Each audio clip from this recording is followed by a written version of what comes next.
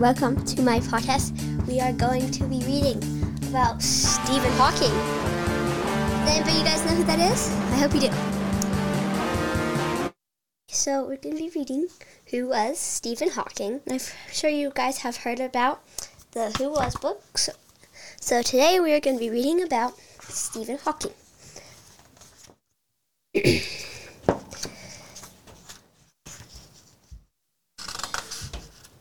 Okay, who was Stephan Hawking? When Stephan Hawking was a young boy, he wanted a toy train more than anything else in the world, but he lived in England in the mid-1940s during World War II. Toy makers weren't making toys at that time. They were too busy helping the war effort. Their factories were being used to help build planes and bombs for soldiers. Toy trains were hard to come by, so when Stephan was 3 years old, his father made him a wooden train, but Stephan didn't think of it as a real train. He had to push it to make it go. Then, Stephan's father managed to find a wind-up train. After he turned the key, it moved on its own, but it still wasn't the kind of train Stephan wanted. Stephan was hoping for an electric train with real moving parts. He wanted to study how the train worked, what made it go, and what made it stop. Finally, when he was old enough, he took out all the money he had in his bank account and bought himself an electric train set. That was more like it. Stephan soon moved on to bigger things. He started building model airplanes. Then he worked on many toy boats. He didn't really care how they looked. Instead, he was more interested in how they worked. Sometimes he took things apart. He wasn't very good at putting them back together, but that didn't matter. He wanted to study how all different parts worked with one another. By the time he was a teenager, Stephan started thinking about how even larger things worked. Really big things, like the universe, for instance. How did it start? He wondered. Does it get larger? Does it get smaller? Will it ever end? Those are big questions. Stephan never stopped asking those questions. Nothing could stop him. Not even a disease that kept him in a wheelchair for most of his life. Not even losing his ability to speak and then to move at all.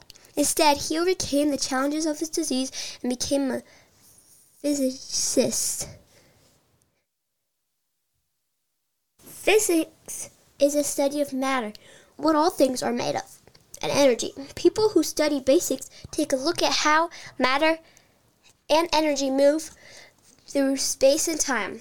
Stephan kept thinking about the big questions. His entire adult life, he wrote articles and books about black holes, the origin of the universe, and all kinds of things.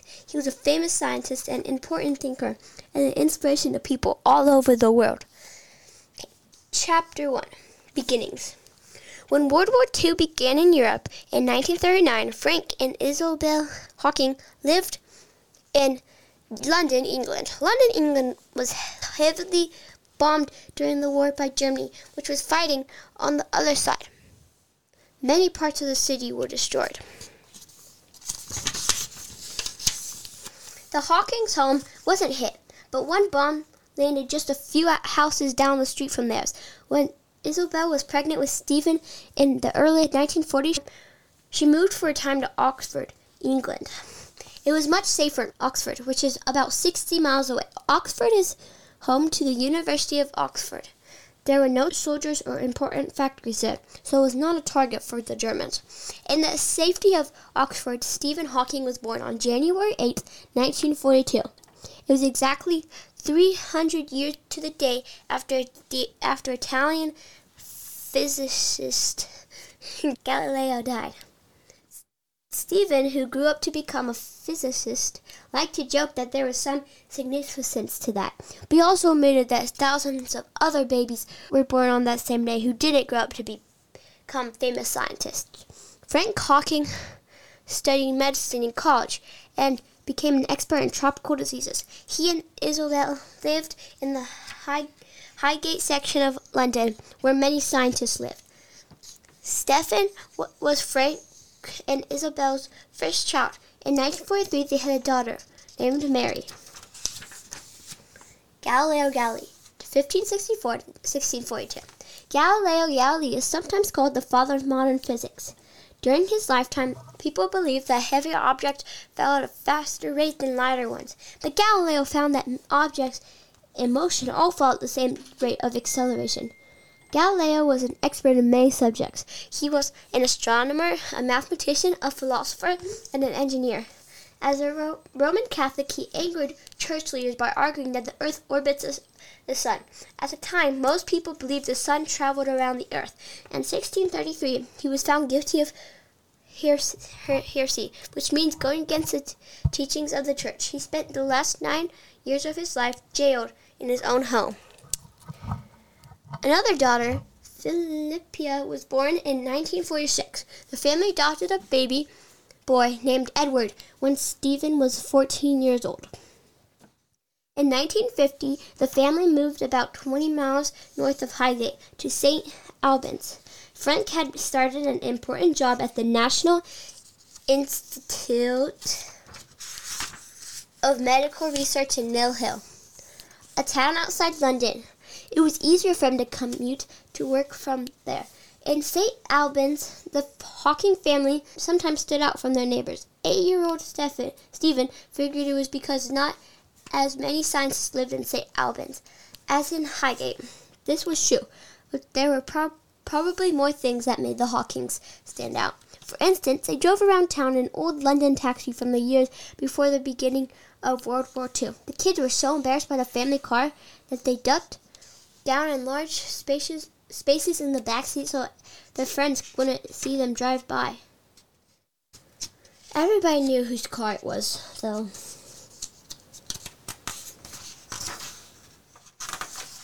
The Hawking family also brought an old caravan or horse-drawn wagon. They parked it in a field in a nearby town and used it as a vacation spot. On summer holidays, the kids slept in the caravan and the grown-ups pitched an army tent right next to it. Life inside the Hawking house wasn't typical either. There were books everywhere. The children even read at dinner time. The bookshelves, and there were many, were packed. Even when it looked like they were full, more books were shoved on top or in front of the original rows.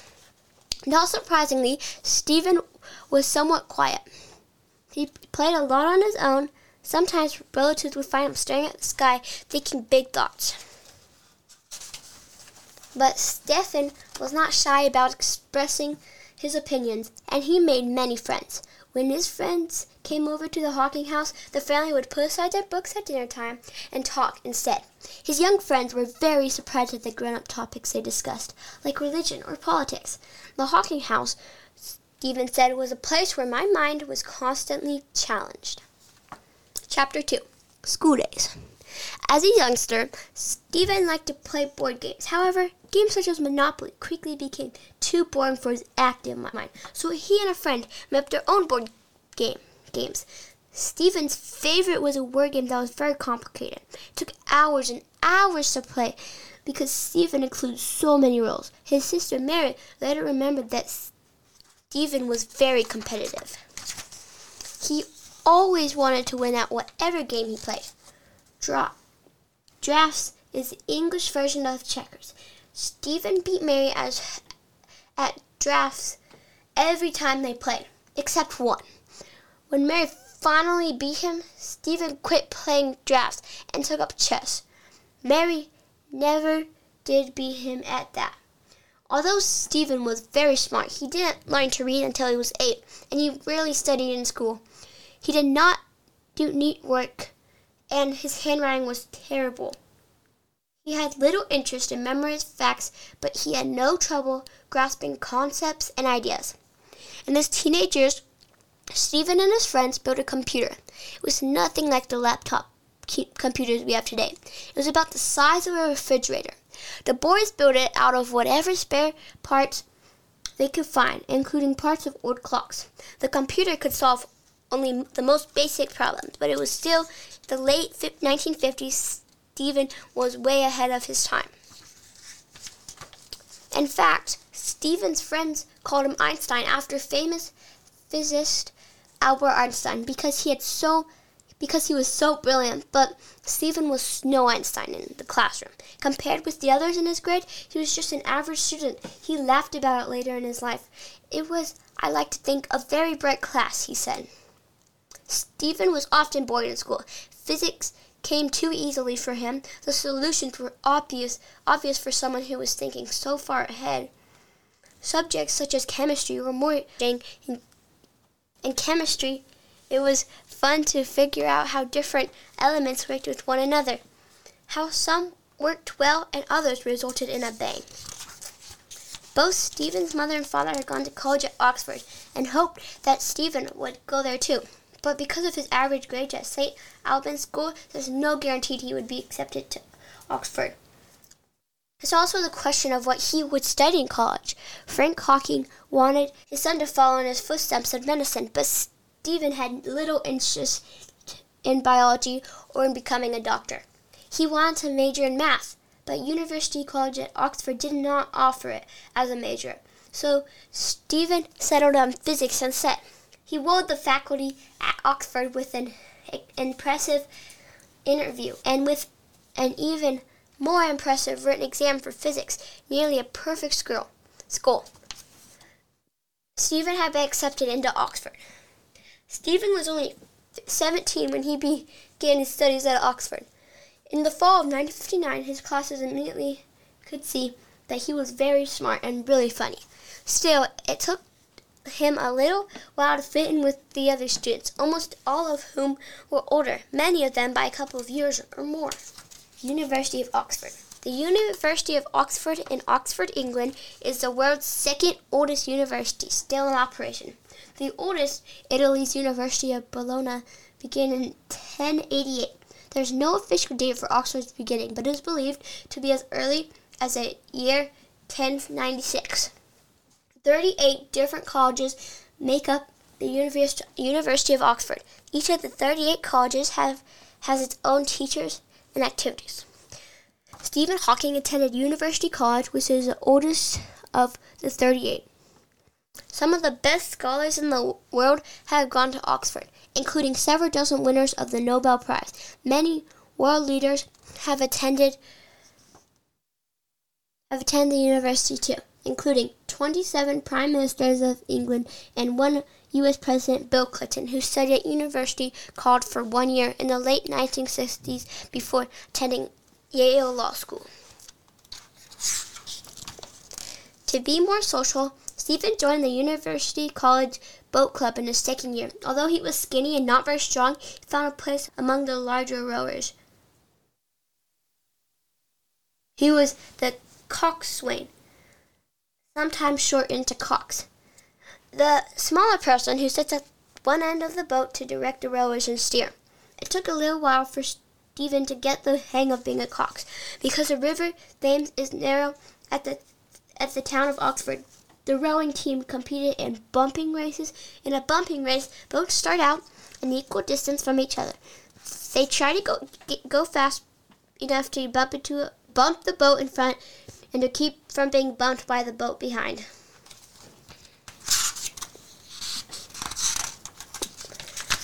In his very first race, Stephen let go of the starting line and he was supposed to, but it got caught in the boat's rudder. The team immediately was disqualified.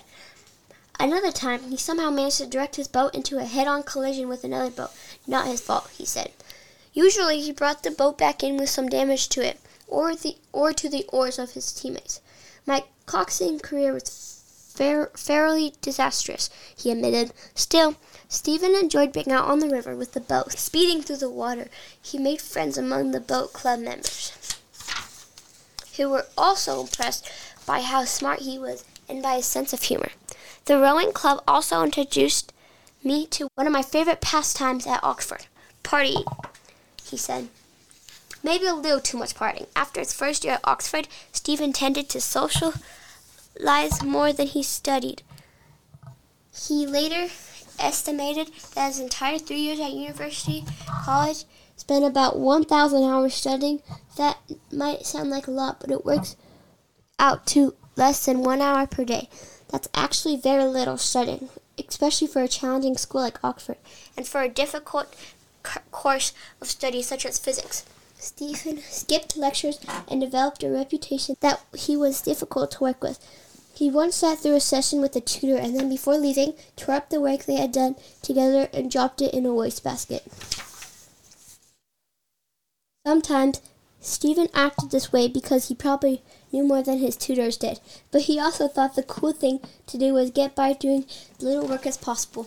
Stephen was so smart he got away with worse behavior than most students at the university. Chapter 3. Bad News.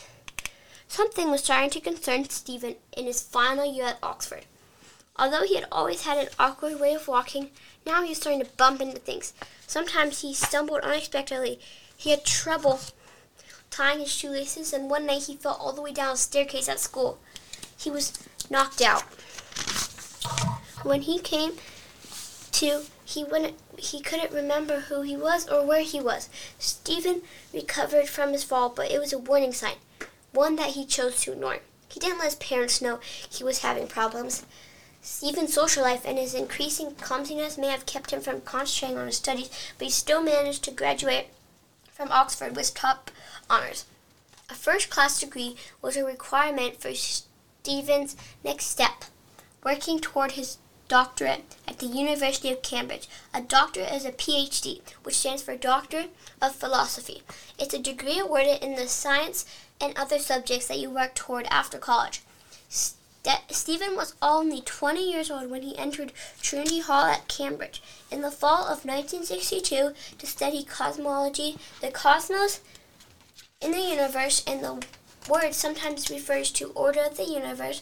Cosmology is a type of physics that tries to understand the origins of our universe and the very nature of what it is made of.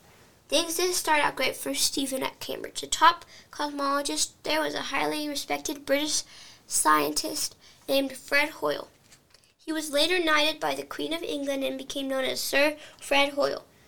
Stephen hoped to study under the famous Hoyle, but at first he was disappointed to be assigned a different professor, Dennis Sharma. Stephen's studies of cosmology started off slowly too because it required complex math equations. He hadn't taken enough math courses at Oxford and he needed to catch up. Stephen was still occasionally tripping and falling, and he was beginning to have difficulty talking normally and even sometimes slurring his speech. After the first term at Cambridge, he went home for the Christmas break. At 1963 New Year's party, he met a girl named Jane Loud. Jane, who was 2 years younger, already knew who Stephen was. His mother often picked up the younger Hawking children at her school, and his father had once cleaned out a swarm of bees from her family's backyard. But Stephen and Jane talked for the first time at the New Year's party. She was delighted with his broad smile, his gray eyes, and his sense of humor. 1 week later, they talked at length again at Stephen's 21st birthday party. Not long after that party, though, Stephen found he couldn't hide his physical problems from his parents any longer, and they took him to see the family doctor. The doctor sent him to be examined at the hospital. The doctors there poked him with needles to take muscle samples. They gave him many different tests. After 2 weeks, they finally gave Stephen and his family some news, and it wasn't good. The doctors determined that Stephen had a type of disease called amyotrophic lateral sclerosis, ALS. For a patient with ALS, the cells that control the muscles of the body, called motor neurons, are affected. As the disease gets worse, a person gradually loses his or her ability to use their arms, legs, hands, and feet. Soon they can't move at all, and then it becomes impossible to even breathe. ALS is an incurable disease. In the United States, it is often known as Lou Gehrig's disease after a famous baseball player who died from it. Stephen's doctors told him there was nothing they could do. They figured he only had about 2 years to live. In the meantime, they said it was best that he go back to Cambridge. He would continue with his research there and keep working toward his doctorate degree. Stephen took the news hard. He wasn't sure there was much point in going back to Cambridge and thinking about the big question of the universe. If he wasn't going to be around long enough to discover the answers, he hadn't felt like he was making progress even before the diagnosis. Lou Gehrig, 1903 to 1941. First baseman Lou Gehrig is one of the greatest players in Major League Baseball history.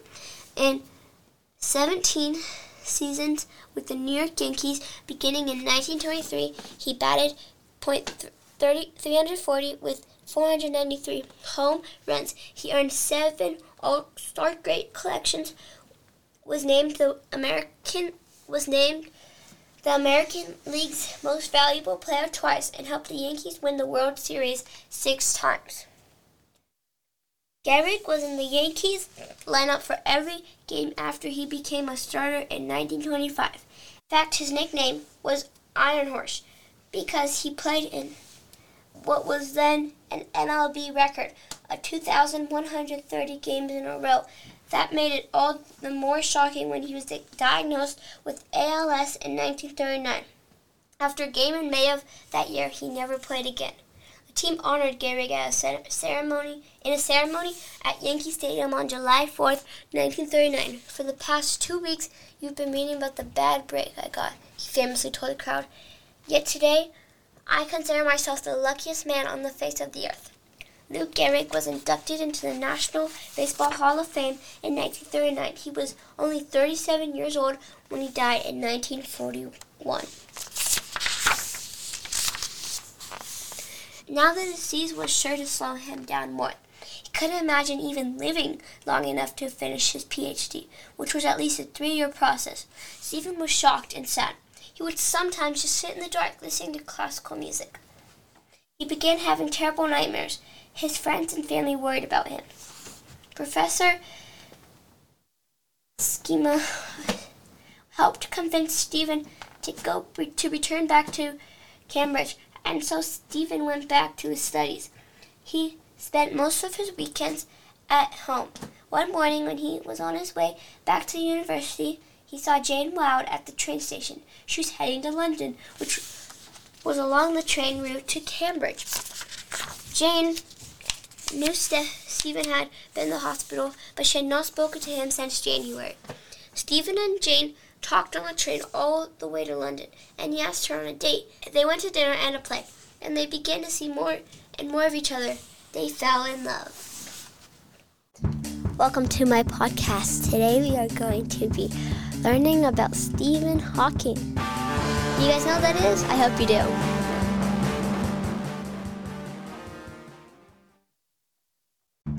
Okay, welcome back. We're going to start reading chapter 4 of Stephan Hawking. Hope you guys have learned something new, so let's get to it. So, before we last read let's just do a quick review. So, we learned a little bit about Stephan Hawking's early life and about where he lived, and he went to college at Oxford, and he wanted to be a physicist, and he was diagnosed with ALS. Just to remind you, ALS is where the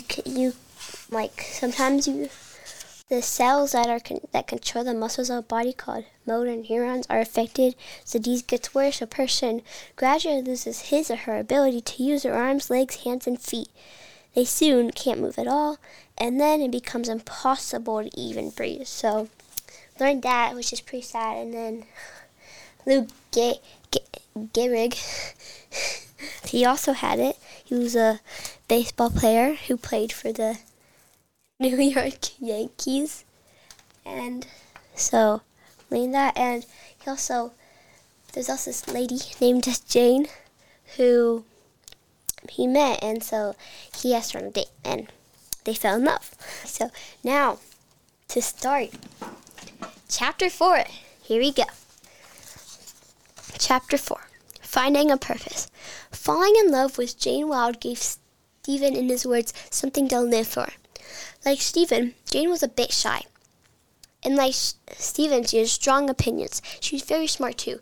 She would soon be working toward toward her PhD in medieval Spanish poetry. In June, Stephen took Jane to Trinity Hall's May Ball. The May Ball is sort of like a prom in the United States, but even fancier. And yes, it was held in June. Stephen and Jane had a wonderful time. Falling in love gave Stephen a reason to keep working toward his doctorate degree. If he wanted to marry Jane, he had to find a way to earn a living, and to do that, he had to finish his PhD. He started working hard for the first time in his life. To my surprise, he said, I found I liked it. Much of the focus of his research was on the origin of the universe. He wanted to find out if the universe had always been essentially the same, or it had begun with a Big Bang. So Stephen was no longer disappointed that he was studying under instead of Hoyle. Schema gave him good advice and more personal attention than Hoyle ever would have. Hoyle was often out of town giving lectures or attending conferences. Big Bang versus steady state. When Stephen Hawking first began working in cosmology, scientists mainly thought about the origin of the universe in two ways. They wanted to know if it came to being in a way that could be studied. Some scientists believed in the steady state theory, and some believed in the Big Bang theory. According to steady state, the universe has no beginning and no end. It looks the same from any view and any time. Even if the galaxies expanded and pull away from each other, no new matter fills in spaces to keep everything pretty much the same. According to the Big Bang theory, time, space, mass, and energy began from a tiny point and exploded to create the universe, which has been expanding ever since. Fred Hoyle, who believed firmly in the steady-state theory, came up with the name Big Bang as a way to make fun of something he thought was silly.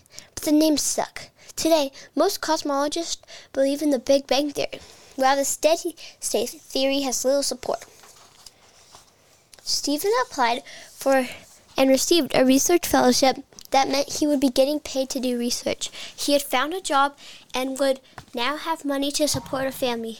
Stephen proposed to Jane in October of 1964, and they were married in July of 1965. They went to the United States on their honeymoon. Jane and Stephen visited Cornell University in New York to attend a physics conference. Stephen's ALS was quickly progressing. The good news was that he already had survived longer than 2 years the doctors originally talked about. The bad news was that he needed a cane to help him walk, and he was losing strength in one arm. He couldn't even type the paper that he needed to complete his PhD. So Jane typed it for him. Stephen received his PhD in applied mathematics and theoretical physics in March 1969. The same year, he wrote an essay that earned him a share of a major award called the Adams Prize, one of the most respected awards at Cambridge. Jane continued working toward her own degree. However, most of the time was spent taking care of Stephen, and soon the couple's children, Stephen and Jane, had a son named Robert, who was born in 1967. Their daughter, Lucy, was born in 1970. Stephen continued to gradually lose the use of his hands and legs. By the late 1960s, he could not stand at a blackboard or write out long equations. He needed crutches to get around, but he resisted the idea of using a wheelchair for as long as he could. One of the great battles was getting Stephen to use a wheelchair, Jane said. By 1969, he had no choice. He used the wheelchair for the rest of his life. In an unexpected twist, the less mobile Stephen became, and the more he had to rely on the care of others, the more time he had to think about the big questions of the universe. Chapter 5, New Discoveries. One night in 1970, an idea came to Stephen in a flash just as he was getting ready for bed. Okay, maybe it wasn't really a flash. As Stephen liked to joke, it took him a long time to get ready for bed, so it gave him plenty of time to think over big questions. On this night, he was thinking about black holes, and he had a sudden realization some of the work he was doing could be applied to black holes. A black hole is not really black, and not really a hole. It's an area in space with gravity so strong that nothing, not even light, can escape. The boundary of a black hole is called the event horizon. Anything that crosses the event horizon is lost forever. Stephen liked the example of someone paddling in a canoe heading toward a waterfall. If the person paddles fast and strong enough in the opposite direction, he or she can still get away from the waterfall, but once the canoe falls off the edge, it cannot go back up the waterfall. Could energy escape the event horizon of a black hole? In 1974, Stephen found that it could, in the form of positive energy. That energy is like the person in the canoe who paddles away from the edge of the waterfall to avoid going over it. The concept eventually became known as Hawking radiation. It is perhaps a discovery Stephen is best known for. This was a big deal because it showed that the only energy they went over the event horizon and into the black hole was negative energy, and that could shrink the hole. When the shrinking hole reached a certain point, it would explode, releasing matter back into space. Stephen said black holes are not the eternal prisons they were once thought. Things can get out of a black hole, both to the outside and possibly to another universe. And then he made a joke, but one with a serious lesson. So if you feel you're in a black hole, don't give up. There's a way out. Stephen may have felt as if his disease put him in his own personal black hole, but for him, the way out was through his mind. Even though his body continued to slowly break down, his mind was never affected. The same year Stephen discovered Hawking radiation, he worked as a visiting professor at the California Institute of Technology. His family moved with him to Pasadena, California for 1 year. Jane needed more help with Stephen, so they brought along a university student to help take care of him. From then on, students helped care for Stephen. That was a good situation all around. Jane got the help she needed, Stephen was cared for, and the students spent time with one of the smartest people in the world. The family returned to England in 1975, and Stephen began a job teaching and researching at Cambridge. Stephen won several major awards and medals in the 1970s and earned a promotion with the title of professor in 1977. Then, in 1979, he became the Lucasian Professor of Mathematics at Cambridge. It might have been the most important honor of his career. There have been only 19 Lucasian professors named after Henry Lucas since England's King Charles II established the position in 1664. Stephen was number 17. The most famous Lucasian professor was Sir Isaac Newton. In 1979, Stephen and Jane had their third child, Timothy. Stephen tried to live as normal a life as he could with his wife and children. They played in the backyard of their home, with the kids sometimes hopping into Stephen's lap for a ride on the wheelchair. Sir Isaac Newton, 1642 to 1727. 1665, 22-year-old Isaac Newton sat outside his mother's farmhouse in the English countryside. He watched an apple fall from a tree and that got him thinking, why do objects fall to the ground? Why don't they fall up? The answer, gravity. More than 20 years later, Newton published his 3 laws of motion. The first law says that if something is moving, it will keep moving until something makes it stop. If it is still, it will remain still until something makes it move. The second law uses math to show how much force is needed to make something go or stop. The third law says that for every action, there's an equal and opposite reaction. Newton's concepts might seem basic to us now, but in his day, they were a whole new way of thinking. In his lifetime, Newton also made many discoveries about light, color, and math. His work on gravity and the laws of motion changed the way we think about the universe, and he's one of the most influential scientists of all time. They went to the beach. Jane rolled Stephen's wheelchair onto the sand so the waves could splash at his bare feet. When they weren't at the beach, Stephen developed a reputation for zipping around wildly in his wheelchair. One visitor recalls him spinning around in circles and several times the moment he was first placed in the chair, then taking off with his assistant running behind trying to catch up.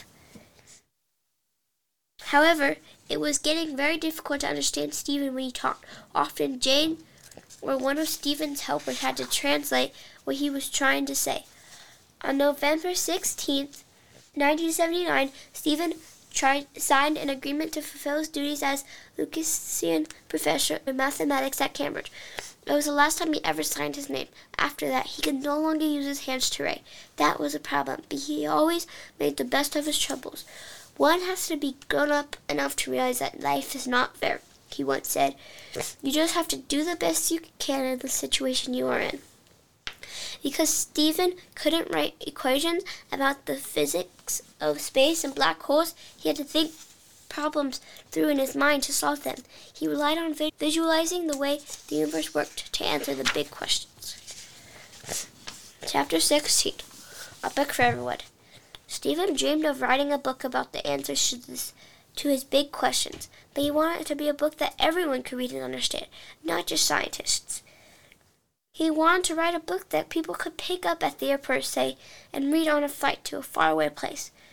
After all, why should his discoveries be limited to a small group of scientists who could think like him? Publishers weren't so sure. A book about how the universe works wasn't the kind of light reading travelers picked up at the airport newsstands. It wasn't the kind of reading most people picked up at bookstores anywhere. But Stephen really believed that people would be interested in his topic if he could explain it in everyday language.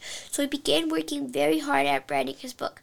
By 1984, he had finished the first chapter and found a publisher who was interested. The next year, he finished writing the rest of the book. Stephen was happy. The publisher was not. The language was still very scientific, and his theories were still too hard for most people to understand. Physics is a very complex subject, so his editor sent Stephen's manuscript back to him with suggestions for fixes. That's not unusual in the world of publishing. However, Stephen got sick before he could make any of the corrections. While at a conference in Switzerland in 1985, he became very ill. An ambulance came to his hotel and rushed him to the hospital. Stephen had pneumonia, an illness that affects the lungs and is usually treatable in healthy people. But for Stephen, who's already very sick with ALS, it looked as if it would be a disaster. Doctors gave up any hope of saving him, but Jane did not. She wanted him to return to Cambridge for treatment. The doctors warned her he could die if they moved him. Jane insisted, and she and Stephen returned to England. After several weeks, Stephen recovered, but in order for him to breathe on his own without all the tubes, he had been hooked up in the hospital in Switzerland. They had to perform a surgery called, after his tracheotomy, Stephen breathed only through his tube in his throat instead of through his nose and mouth. He already had trouble speaking before. Now, Stephen would never be able to talk on his own again. He had no voice. Stephen was alive, but there were new and bigger questions in his life. What would he do about work? How would he communicate with people? How could he possibly finish his book? He couldn't write it on paper. He couldn't type it himself. Now he couldn't even speak the words out loud for someone else to type. The only way he could communicate was by nodding his head or blinking when someone pointed to the letters on a spelling board. It would take forever to complete a book that way. It was another tough time for Stephen. The many weeks of recovery were the darkest of my life, he said. Now he needed medical care around the clock, and with nurses all around all the time, there would be little privacy for Stephen and Jane. Times may have been difficult. But Stephen and Jane never gave up hope. Britain's National Health Service and different charities agreed to help pay for Stephen's costly care. Even more valuable help came from the United States. A computer expert in California sent Stephen a program called Equalizer that would work on Stephen's computers at the university and at home. In Equalizer, Stephen could highlight certain words or phrases by clicking a device he held in his hand. It was similar to a computer mouse. A computer-generated voice then spoke the words he had highlighted.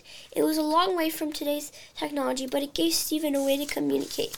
Stephen's doctors and assistants were amazed at how quickly he learned the program. The only downside was that the early versions of the software allowed him to create only about 10 words per minute. That was a slow rate of speech, but Stephen joked, "I think slowly, so it suited me quite well." Stephen was back in business. Although it was a long process, he finished the corrections to his manuscript, and in 1988, his book called A Brief History of Time was published around the world. Chapter 7. Celebrity Status.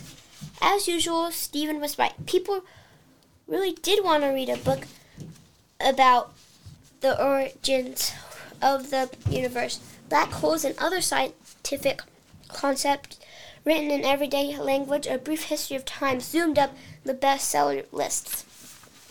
But at the end of 1988, it was a top-selling nonfiction book in the United States. It also reached #1 in places such as Britain, France, Germany, and Italy, and was translated into dozens of languages. It even made it into the Guinness World Records for staying more than 4 years on the Sunday Times of London bestsellers list. The book is still in print today, and it has sold more than 10 million copies. A Brief History of Time made Stephen an international celebrity. He was already very well known in the scientific community, but there aren't many physicians in the world who have celebrity status. Stephen was asked to give talks about his book and his career to audiences all around the world. He was a star. He even had his own fan club. In his office and at his home, there are many pictures of Stephen with other famous people, including Queen Elizabeth II, President Barack Obama, and First Lady Michelle Obama. Adios. And 3 different popes: Pope John Paul II, Pope Benedict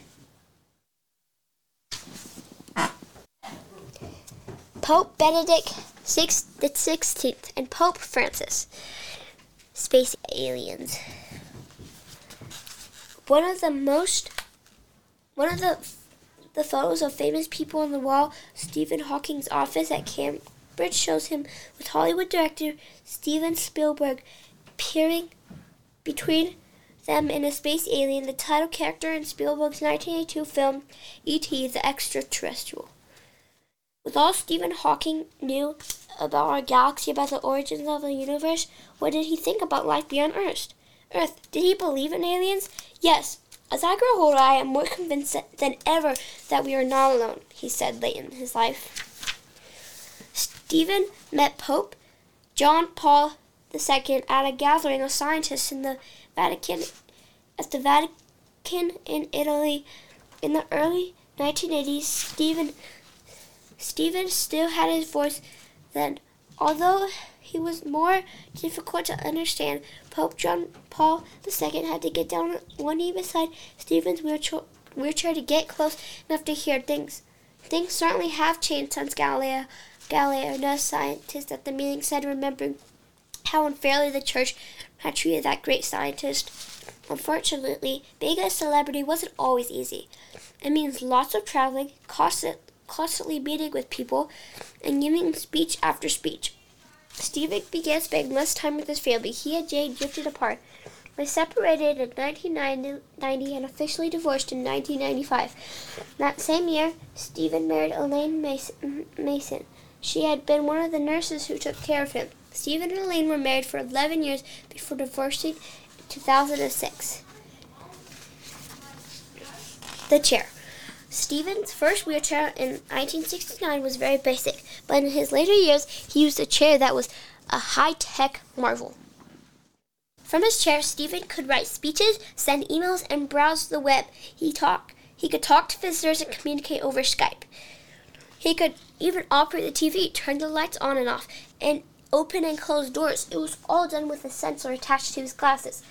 The sensor controlled a computer system mounted on the arm of his chair.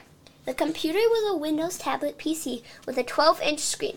The sensor on his glasses detected movement in the cheek muscles. Stephen twitched to highlight letters, words, phrases, or commands. Written words were translated into Stephen's voice by a synthesizer, an electric instrument that produces sound mounted on the back of the chair. Everything was powered by a battery pack kept under the seat. Chapter 8. The Human Spirit. By the 1990s, Stephen was famous around the world. He was, of course, instantly recognizable because he was never out of his wheelchair and he was one of the smartest people on the planet, and his fame was still growing. In 1991, A Brief History of Time was made into a movie. Although it had the same title as Stephen's best-selling book, it was mostly about his life. At one showing, A Brief History of Time, the actor Leonard Nimoy introduced Stephen to the people watching. Nimoy had played the character Spock in the science fiction television show Star Trek and several Star Trek movies. When he found out that Stephen was a big fan of the show, he helped get Stephen invited to the set of Star Trek, The Next Generation. And when he heard the makers of the show asked him to appear in an episode, Stephen said yes. After that, Stephen was often asked to appear as a guest on TV shows. In 1999, he first showed up in animated form, of course, on The Simpsons in an episode called They Saved Lisa's Brain. Descent. Question. Who is the only guest star to appear as himself or herself on an episode of any Star Trek series? Answer. Stephan Hawking. In 1993 episode of Star Trek The Next Generation called Descent, Stephen traveled to the 24th century to play a game of poker with fellow physicists Isaac Newton and Albert Einstein, as well as Star Trek's own character, Data. At the end of the game, Einstein was certain he had won. However, Stephen revealed his cards to show he had the winning hand. Wrong again, Albert, Stephen said with a large grin on his face. Stephen still loved being right. Stephen went on performing in several more episodes of The Simpsons and also on Futurama. He made 7 appearances in the television comedy The Big Bang Theory, sometimes only in voice. Stephen's voice was very distinctive. It was a little robotic, but with enough rise and fall and tone to make it sound human too, but it also sounded American. Stephen was born in England, but remember, the original software was sent by a computer expert in the United States. Eventually, technology allowed Stephen to change his computer's voice, but he didn't want to. It had become part of who he was. Because he had ALS for more than half a century, Stephen's body was completely disabled.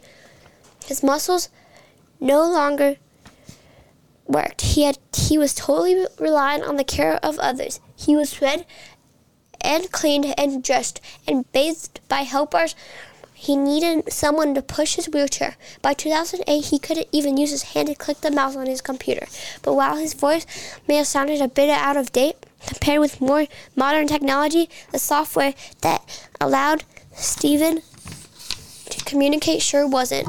Over the final 10 years of his life, Stephen spoke by using a single cheek muscle to move the cursor on his computer.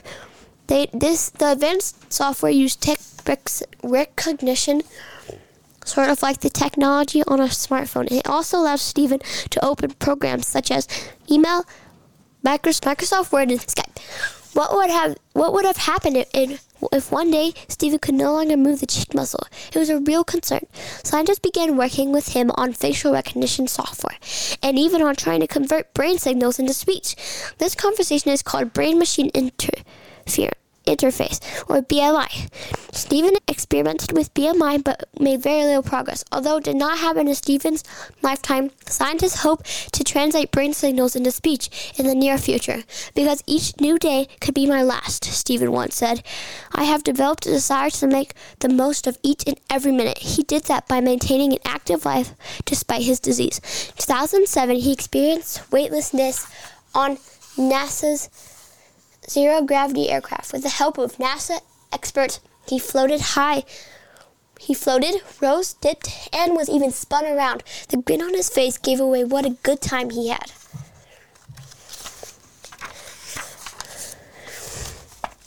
The same year, Stephen and his daughter Lucy wrote a children's book, George's Secret Key to the Universe.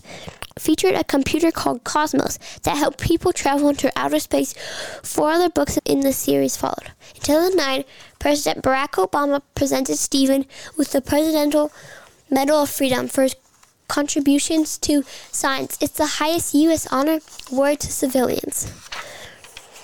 In 2012, Stephen helped launch the Paralympic Games in London with a speech at the opening ceremony. The Paralympic Games are all about transforming our perception of the world, he told the competitors and the spectators at London's Olympic Stadium. We are all different. There is no such thing as a standard or run-off-the-mill human being, but we share the same human spirit. However difficult life may seem, there is always something you can do and succeed at. Stephen's life was incredibly difficult, but he never lost his intense desire to succeed. In 2014, the love story of Stephen and Jane Wilde was made into the movie The Theory of Everything. Eddie Redmayne played Stephen and Felicity Jones played Jane. Near the end of the movie, Stephen's character tells Jane's character, "Look what we've made." He meant the family they built, but also the many other successes along the way. On March 24th, 2018, Stephen died painfully in his sleep at home in Cambridge. He was 76. It had been more than 50 years since doctors predicted he wouldn't live beyond age 23. Until his death, he was actively working at Cambridge as director of research at the Centre for Theoretical Cosmology. What was Stephen Hawking's most important accomplishment? Was it his scientific discoveries such as Hawking radiation? Was it his heroic personal journey, never letting his disease keep him from living life to its fullest? Or was it explaining difficult scientific ideas to people all over the world through his best-selling book? Stephen Hawking's life was full of big questions, and throughout it, he worked tirelessly to come up with the right answers. The end.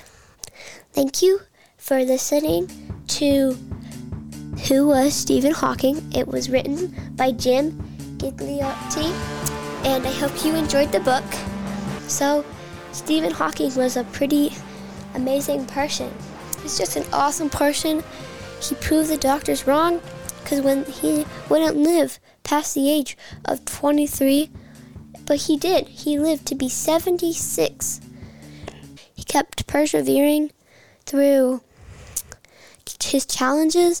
When he was disabled, he just kept teaching and doing what he loved. And maybe you'll read his books that he's written. Stay tuned, because there will be more readings.